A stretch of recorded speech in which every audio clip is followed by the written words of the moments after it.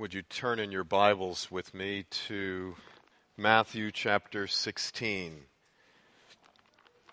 Matthew chapter 16 is our text of Scripture this morning, and we're going to be looking at verses 13 through 20. Matthew chapter 16. So we do begin a new series. It's called Body Life, Understanding Christ's Church. We'll be going for several months here, talking about the church and in a number of different ways, the leadership of the church, the laity of the church, what your role is. We'll be talking about orthodoxy and how right doctrine of the church. We'll be talking about practice, how we live this church. We'll talk about worship. We'll talk about fellowship. We'll talk about evangelism. So there are some incredible topics that are going to be coming up over the next several weeks and months as we look at this. Matthew chapter 16, verses 13 through 20. This is the word of the Lord. Now when Jesus came into this district of Caesarea Philippi, he asked his disciples, "Who do people say that the Son of Man is?" And they said, "Some say John the Baptist, others say Elijah, and others Jeremiah, or one of the prophets." And he said to them, "But who do you say that I am?"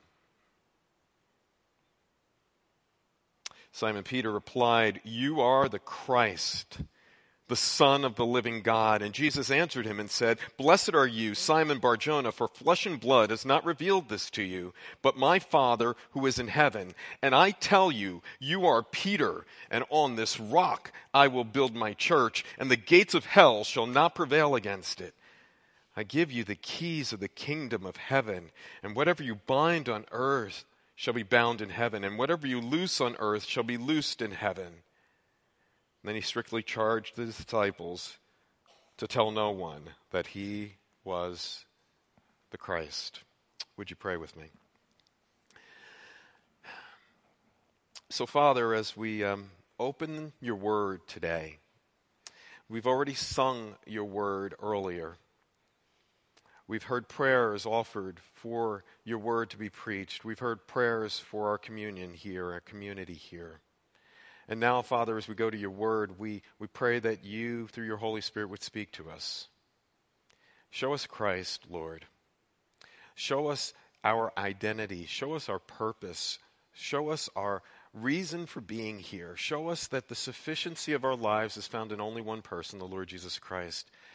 His person, his work, what he has done for us, and what he continues to do, interceding for us even today. Father, amazingly, your Son is right now interceding for us as we come to your word today. So I pray that you would do your work today in our lives. Help us to know who we are. Help us to know why we're here. Help us to bring glory and honor to your holy name. In Jesus' name we pray. Amen. You know, it's interesting. One of the things that I do as a counselor is I will ask a lot of questions of people. And so I have, if anybody's ever been in counseling with me, I have 7 essential questions that I have. I ask people, who are you? I want to know about your identity, what you believe is your identity. I want to know, why are we here? I want you to ask that question. Why are you here? Not just here in this building today. I want you to figure out why you are here on this earth. What's your purpose? I ask, what is your problem? You know, most people think their problem is outside of them rather than recognizing their greatest problem is within them. I want people to ask the question, where am I going? That's the big question. It's like eternity awaits us. There's heaven or hell that is in front of us. I need you to figure out, what is your destiny, where you're going. Another question I ask is, what is truth? I want you to understand where you find where real truth is, not from the world, but from God's word. What is morality? What is the right thing to do? What would God require of you to do? But the ultimate question I ask people is this: is Christ enough for you? Is Christ your sufficiency in life? And it's interesting that As pastors, counselors, we do this a lot. We ask a lot of questions. And the reason why we ask questions is we want to elicit information from people. We want to understand them. We want to persuade them. We want to encourage them, inspire them. We want to stimulate them as we are asking these questions. Oftentimes when you ask questions of people, you deepen intimacy and connection with one another. But asking questions also exposes the heart. It exposes deep down what is driving us and what is causing the things that happen in our lives. One of Jesus' favorite modes of conversation was asking questions. I didn't count them up, but I found somebody that counted up and said that Jesus asked 307 questions in the Gospels. It's amazing. 183 questions were asked of him in the Gospels. He really only answered 3. So Jesus is constantly asking questions of people. People are constantly asking questions of him, but Jesus settled on answering 3 or a handful in all of the Gospels. Why? I think, honestly, that questions expose our presuppositions, our beliefs, our deep down convictions. I believe that those questions, as you start to expose your life, they start to expose what you believe and how you live, because your presuppositions influence your practices. Your beliefs influence your behaviors. That's why God says that our hearts are so deceptive and desperately sick. Who can know it? Only God can know the heart and know what is going on deeply within us, because it's from that heart that pours out of our lives. So it's interesting that as Jesus comes to this place here, he's asking them a series of questions. And you see, he took his disciples here, and they had just heard from the Pharisees and the Sadducees, and they're demanding signs of Jesus. And Jesus is warning them, I'm warning you about the world that is out there, even the religious world that is out there that is godless. I'm warning you about that. Be careful of the leaven of the Pharisees. And then Jesus pulls his disciples aside, which is interesting to me. He took them to Caesarea Philippi, about 25 miles north, in Gentile territory. He took his disciples to this Gentile territory, and he says, who do people say that I am? It's a general question. And this general question that he is asking of the large group, then he's going to get very specific, and he's going to say, who do you say that I am? This morning I want to try to hit 4 points this morning.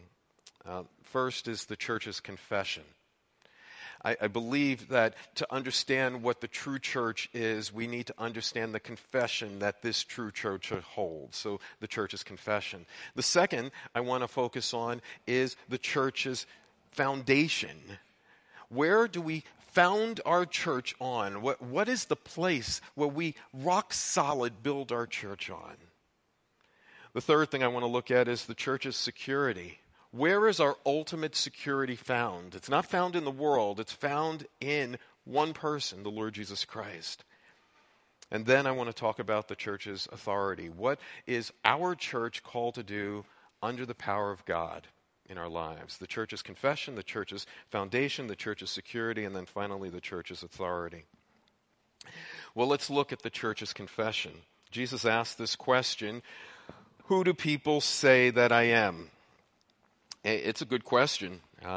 It's the question that all of us have to wrestle with in this congregation this morning. It's a question that everybody in this world has to wrestle with. Who do you say that Jesus is?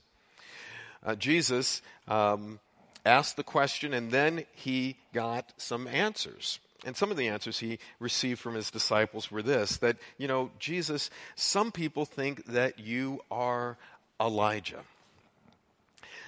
Elijah was viewed to be coming back as a prophet. He was one of the greatest prophets of the Old Testament. And some believe that he is Elijah come back. Some believe that he is John the Baptist. And if you remember, if you're familiar with the Gospels, after John the Baptist's head was removed by Herod, Herod actually was fearful that John the Baptist had come back. So there was a thought that John the Baptist had come back in the Lord Jesus Christ. So some thought it was John the Baptist, some said Elijah, even others said Jeremiah. Jeremiah was one of the greatest of the later prophets.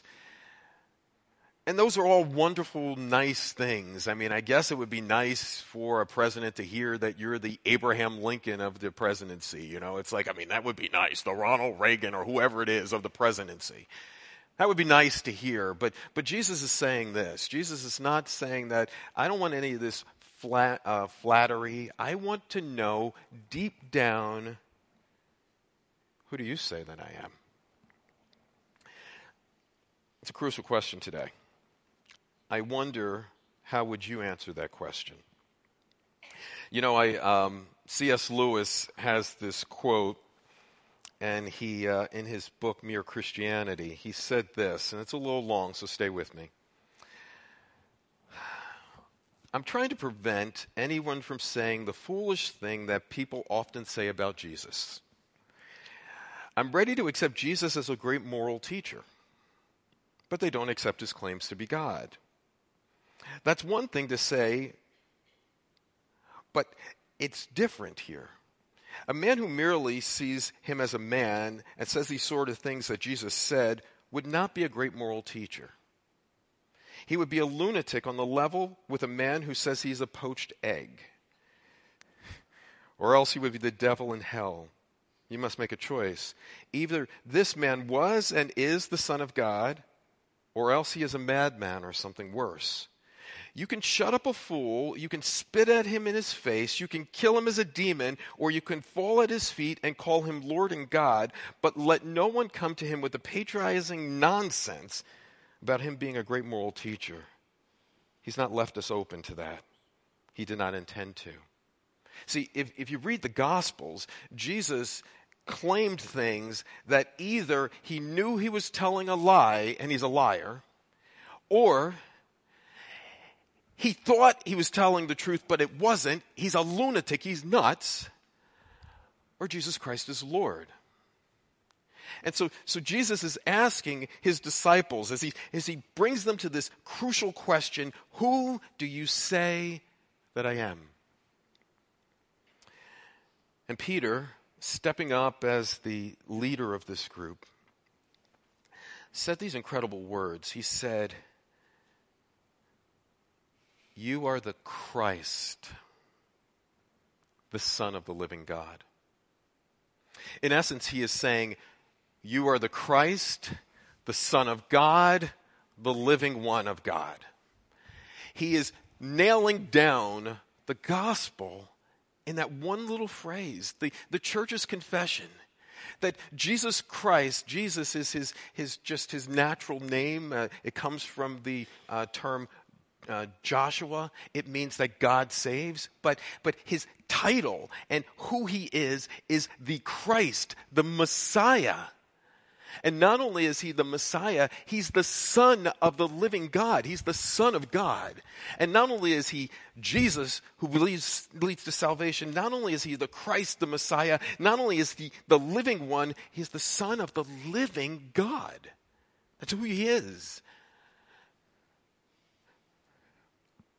There are a lot of places as you drive through town today. As you drive all over the place, you will see churches all over the place, but there are no true churches unless this confession is there. They can call themselves a church, but unless they have the confession that Jesus Christ is the Christ, the Son of the living God, the living one, they don't have a church. Doesn't matter if they have church in their title, they do not have church in their foundation. So Jesus said, wow, blessed are you, Simon Bar-Jonah. Blessed, for those of us that have been in our Psalm series, one of the very first Psalms that we hit was Psalm 1. Blessed is the man who does not walk in the counsel of the ungodly, nor stand in the way of sinners, nor sit in the seat of mockers, but his delight is in the law of the Lord, and on this law he meditates day and night. But he started with that word blessed. You remember the Sermon on the Mount started with this idea of blessed. Blessed is deeper than happiness. It is a contentment. It is a lifestyle. It is your foundation. And he is saying that, Peter, you are blessed. Blessed by God. And then what he says to Peter is this: not only have you been blessed by God, and how have you been blessed by God, Peter? You've been blessed by God by seeing something that the world does not see. Hearing something is one thing. To believe it deeply, to see it with your eyes. Paul said in 2 Corinthians that the God of this world has blinded the eyes of unbelievers to keep them from seeing the light of the gospel of the glory of God in the person of Christ. There are people today that know the name of Christ. People today that will say that he died on a cross, but they do not see Christ as their Lord and Savior because they're blind. And what Peter got the privilege of, the blessing was that God opened his eyes. This didn't come from Peter's own ability. This did not come from Peter's intellectual things. It wasn't like he went to school and got a bunch of degrees to learn this. Peter was given insight by God to tell the truth about Jesus. Peter said, "You are the Christ, the Son of the living God." And Jesus said, "Blessed are you, Simon Bar-Jonah, because flesh and blood has not revealed this to you, but my Father who is in heaven." So I need you to hear this, that step number one to understand what the church is this: we need to understand the confession. A true church has to be founded on the person and work of the Lord Jesus Christ and him alone. Second, the church's foundation. Found in verse 18. It says, "Peter, not only have you received this from my Father who is in heaven, I tell you, you are Peter, and on this rock I will build my church." The church's foundation. So there has been a lot of debate over this one phrase, and I'm not going to be able to work through all of it. I can tell you that for some of us who came out of a Roman Catholic background, they will believe that this passage is talking about the papacy and that Peter has now become the papal authority, and that there's been a consecutive line of succession from Peter all the way to the Pope that now sits above the Roman Catholic Church. And they would say that, as Jesus said here, upon this rock, that Peter, his name Peter, which means stone, they're saying, or it could be translated rock. Some would say, the Roman Catholic Church would teach that this rock that Jesus is talking about is that, Peter, I'm going to build my church on you. I would respectfully disagree. I think that it's pretty clear that as you read the rest of Scripture, if you want to talk about infallibility, just in several verses from now, Peter is now going to try to stop Christ from going to the cross. He can't even get out of the chapter without failing. Peter is not going to get out of the final crucifixion without failing, because he's going to deny the Lord Jesus Christ 3 times. Peter, and we just went through the book of Galatians, Peter needed to be confronted by the Apostle Paul because of his failures. This is not to shame Peter. It is to magnify that Peter is a sinful human being. He is not infallible. In fact, if you read in Matthew 18, the disciples are fighting over who should be first. If they had already assumed that Peter was the ultimate authority, they would never have had this fight. As Pastor Doug is working through the book of Acts, we see Peter beginning very strongly in the book of Acts, but by the middle part of Acts, he's faded away, and it's Paul. Even at the Jerusalem Council, it wasn't Peter's final vote at the Jerusalem Council, it seemed to be James's. There's so many places where it seems to show that Peter is not the ultimate authority, but he is an authority here among these 12. And so it can't be, from all of that Peter is the papal authority here. So what is Jesus talking about? That upon this rock I will build my church. Some would say that, well, Peter became the leader of the church, and that Jesus is saying that, Peter, you're the leader of this church, and therefore now I'm going to call you. Now you're not the papal authority, but you're a leader, a smaller leader.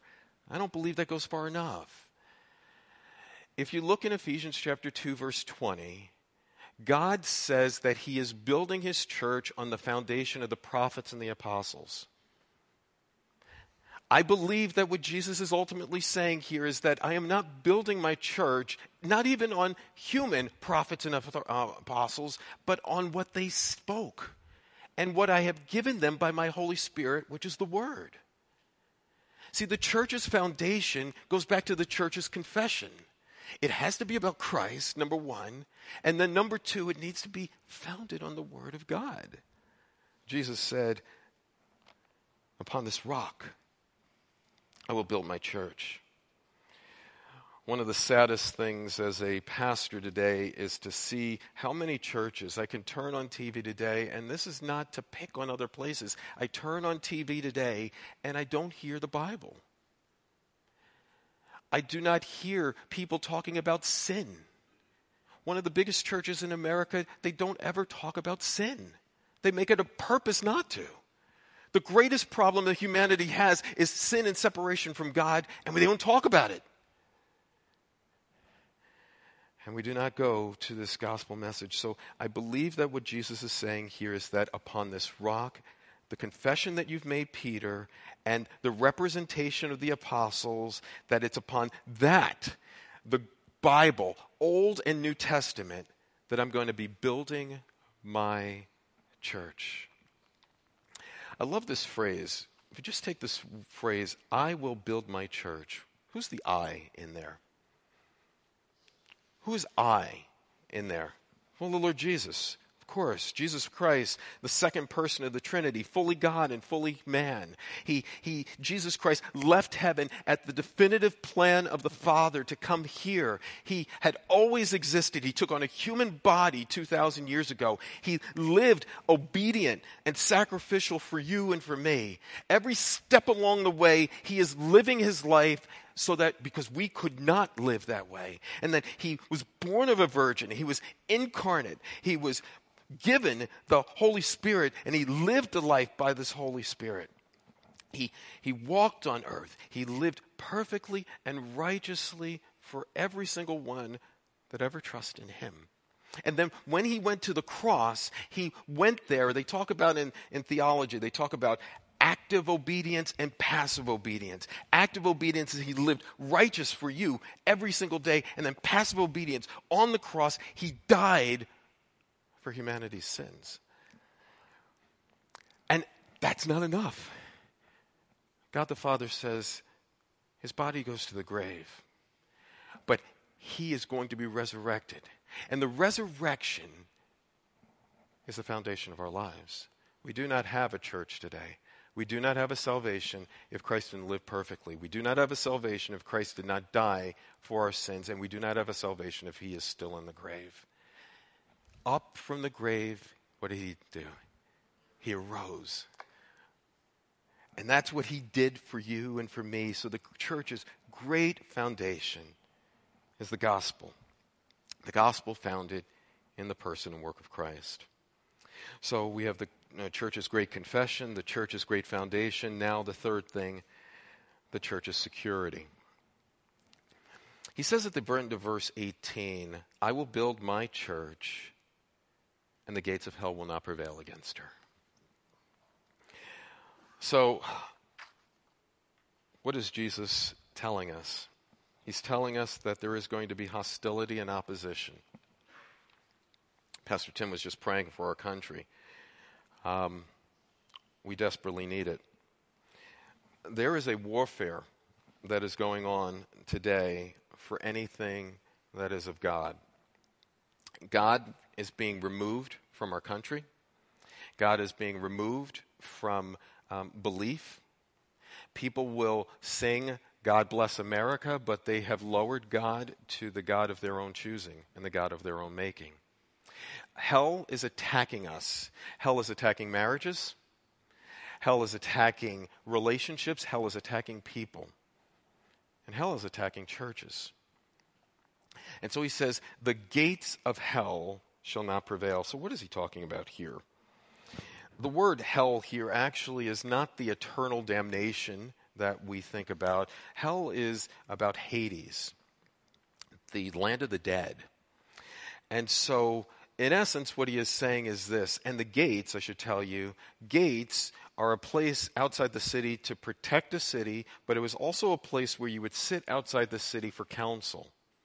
And I think what he's saying is this, that all of the world and all of the evil principalities that Paul had talked about in Ephesians 6 are coming together to attack churches, attack the gospel, attack the truth, to hinder people so that the good news of the gospel will not go out into the world. They have counseled together, and they are a land of the dead when Jesus Christ is the Son of the living God. So there's great hostility. Some of you have faced it. I got a text from one of our members this week about a struggle that they're having in their work, and a struggle that they're having with a coworker who is acting in ungodly ways and attacking this person, and our member is concerned. You, if you are living the gospel message, are going to be attacked. You are going to be under hostility. That's why Paul says you need to be putting on the full armor of God. And as God says, he talks about your salvation, your faith. But the one thing he says that you need to be having in your hands is the Word of God. That's the one offensive weapon that you have. And so I need you to know that there is going to be attacks. You are going to suffer in this world. In fact, I think in many ways I have had greater suffering after Christ than I ever had before Christ. Maybe you have found it yourself that as you are now in Christ, you find yourself under greater emotional struggles, greater relational struggles, greater financial struggles in your life because the world and the devil are coming at you. Not because they hate you primarily, but because they hate Christ. But you know the thing that gives me great hope here, this great security?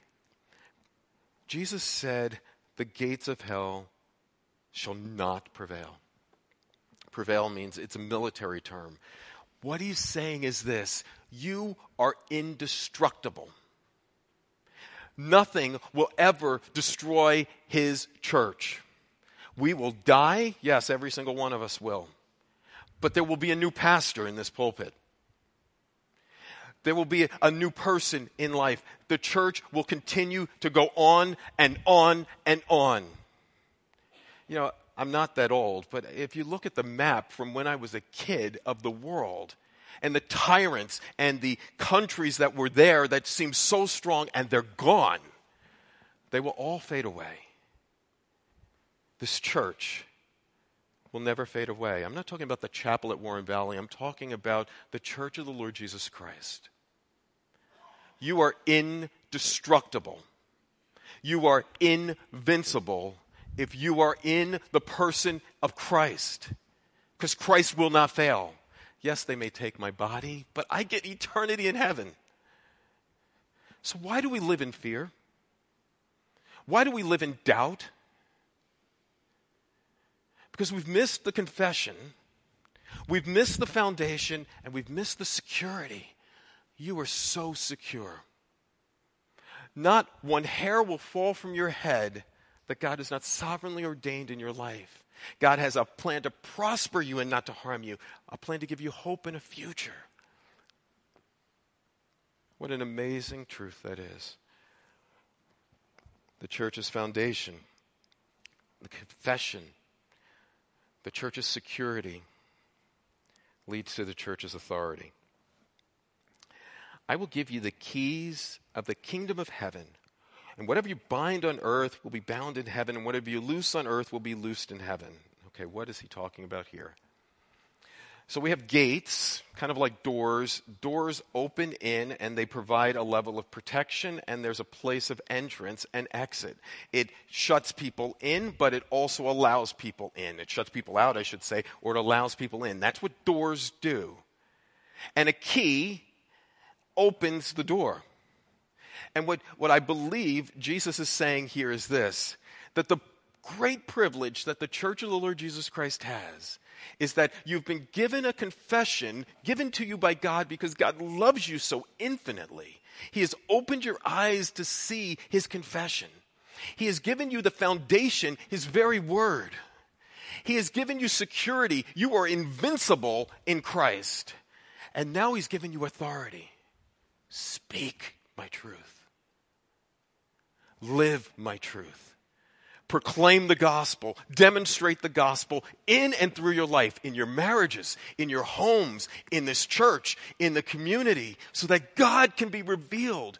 So you remember the questions I asked my clients? Why are we here? The greatest reason why we're here is to, as the Westminster Catechism says, to glorify God and to enjoy him forever. The only reason I am here is to reflect God out to a lost and a dying world, and the privilege that we have the keys. It talks about in Matthew that these keys were not given to Peter alone. In Matthew 18, it talks about the fact that these keys were given and it was connected to church discipline. A little bit later on, it's going to talk about these keys were given to the apostles. I believe that these keys have been given to us as well.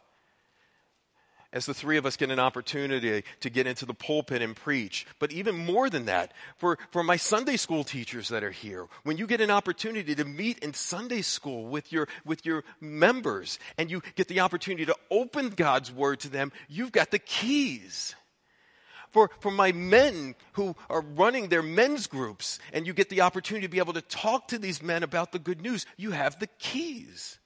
For the women's ministries that is here, you have the keys. For the young people's ministry that is here, you have the keys to open eternal life for people.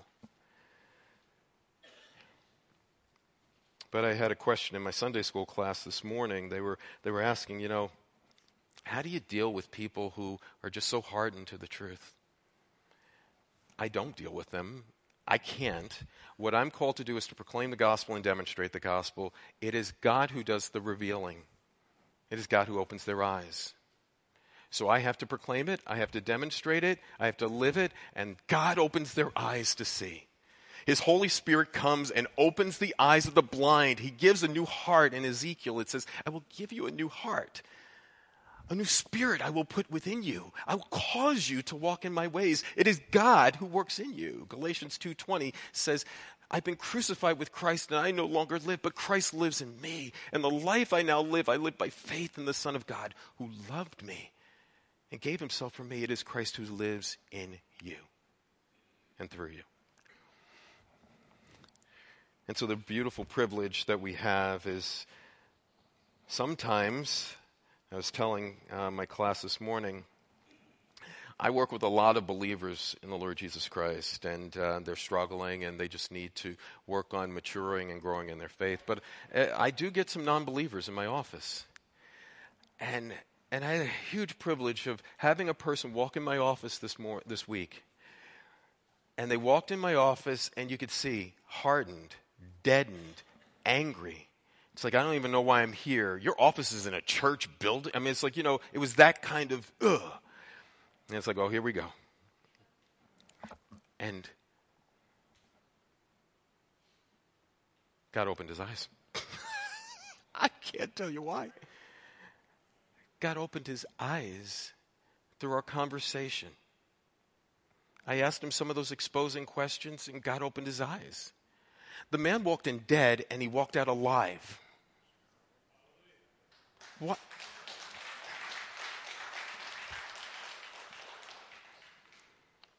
I hope that is a hand clap to God, because it is. And so, the church at the chapel at Warren Valley, I need you to hear this. Do you know your confession? You are the Christ, the Son of the living God. Is that your confession today? Second, the chapel at Warren Valley, I need to ask you this. How well are you learning the foundation of your faith? Tonight, I have my Psalms study. We've had a pretty good group, but I'm looking around a lot of people. A lot of you should probably be there tonight. I'm sure that as I look at Pastor Doug and my Sunday school class,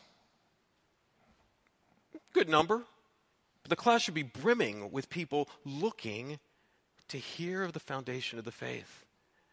For our young people's ministry and our men's ministry, are you just so eager, or is it just 1 hour on Sunday morning that you're doing? You cannot grow in the faith if you are not learning the foundation of the faith.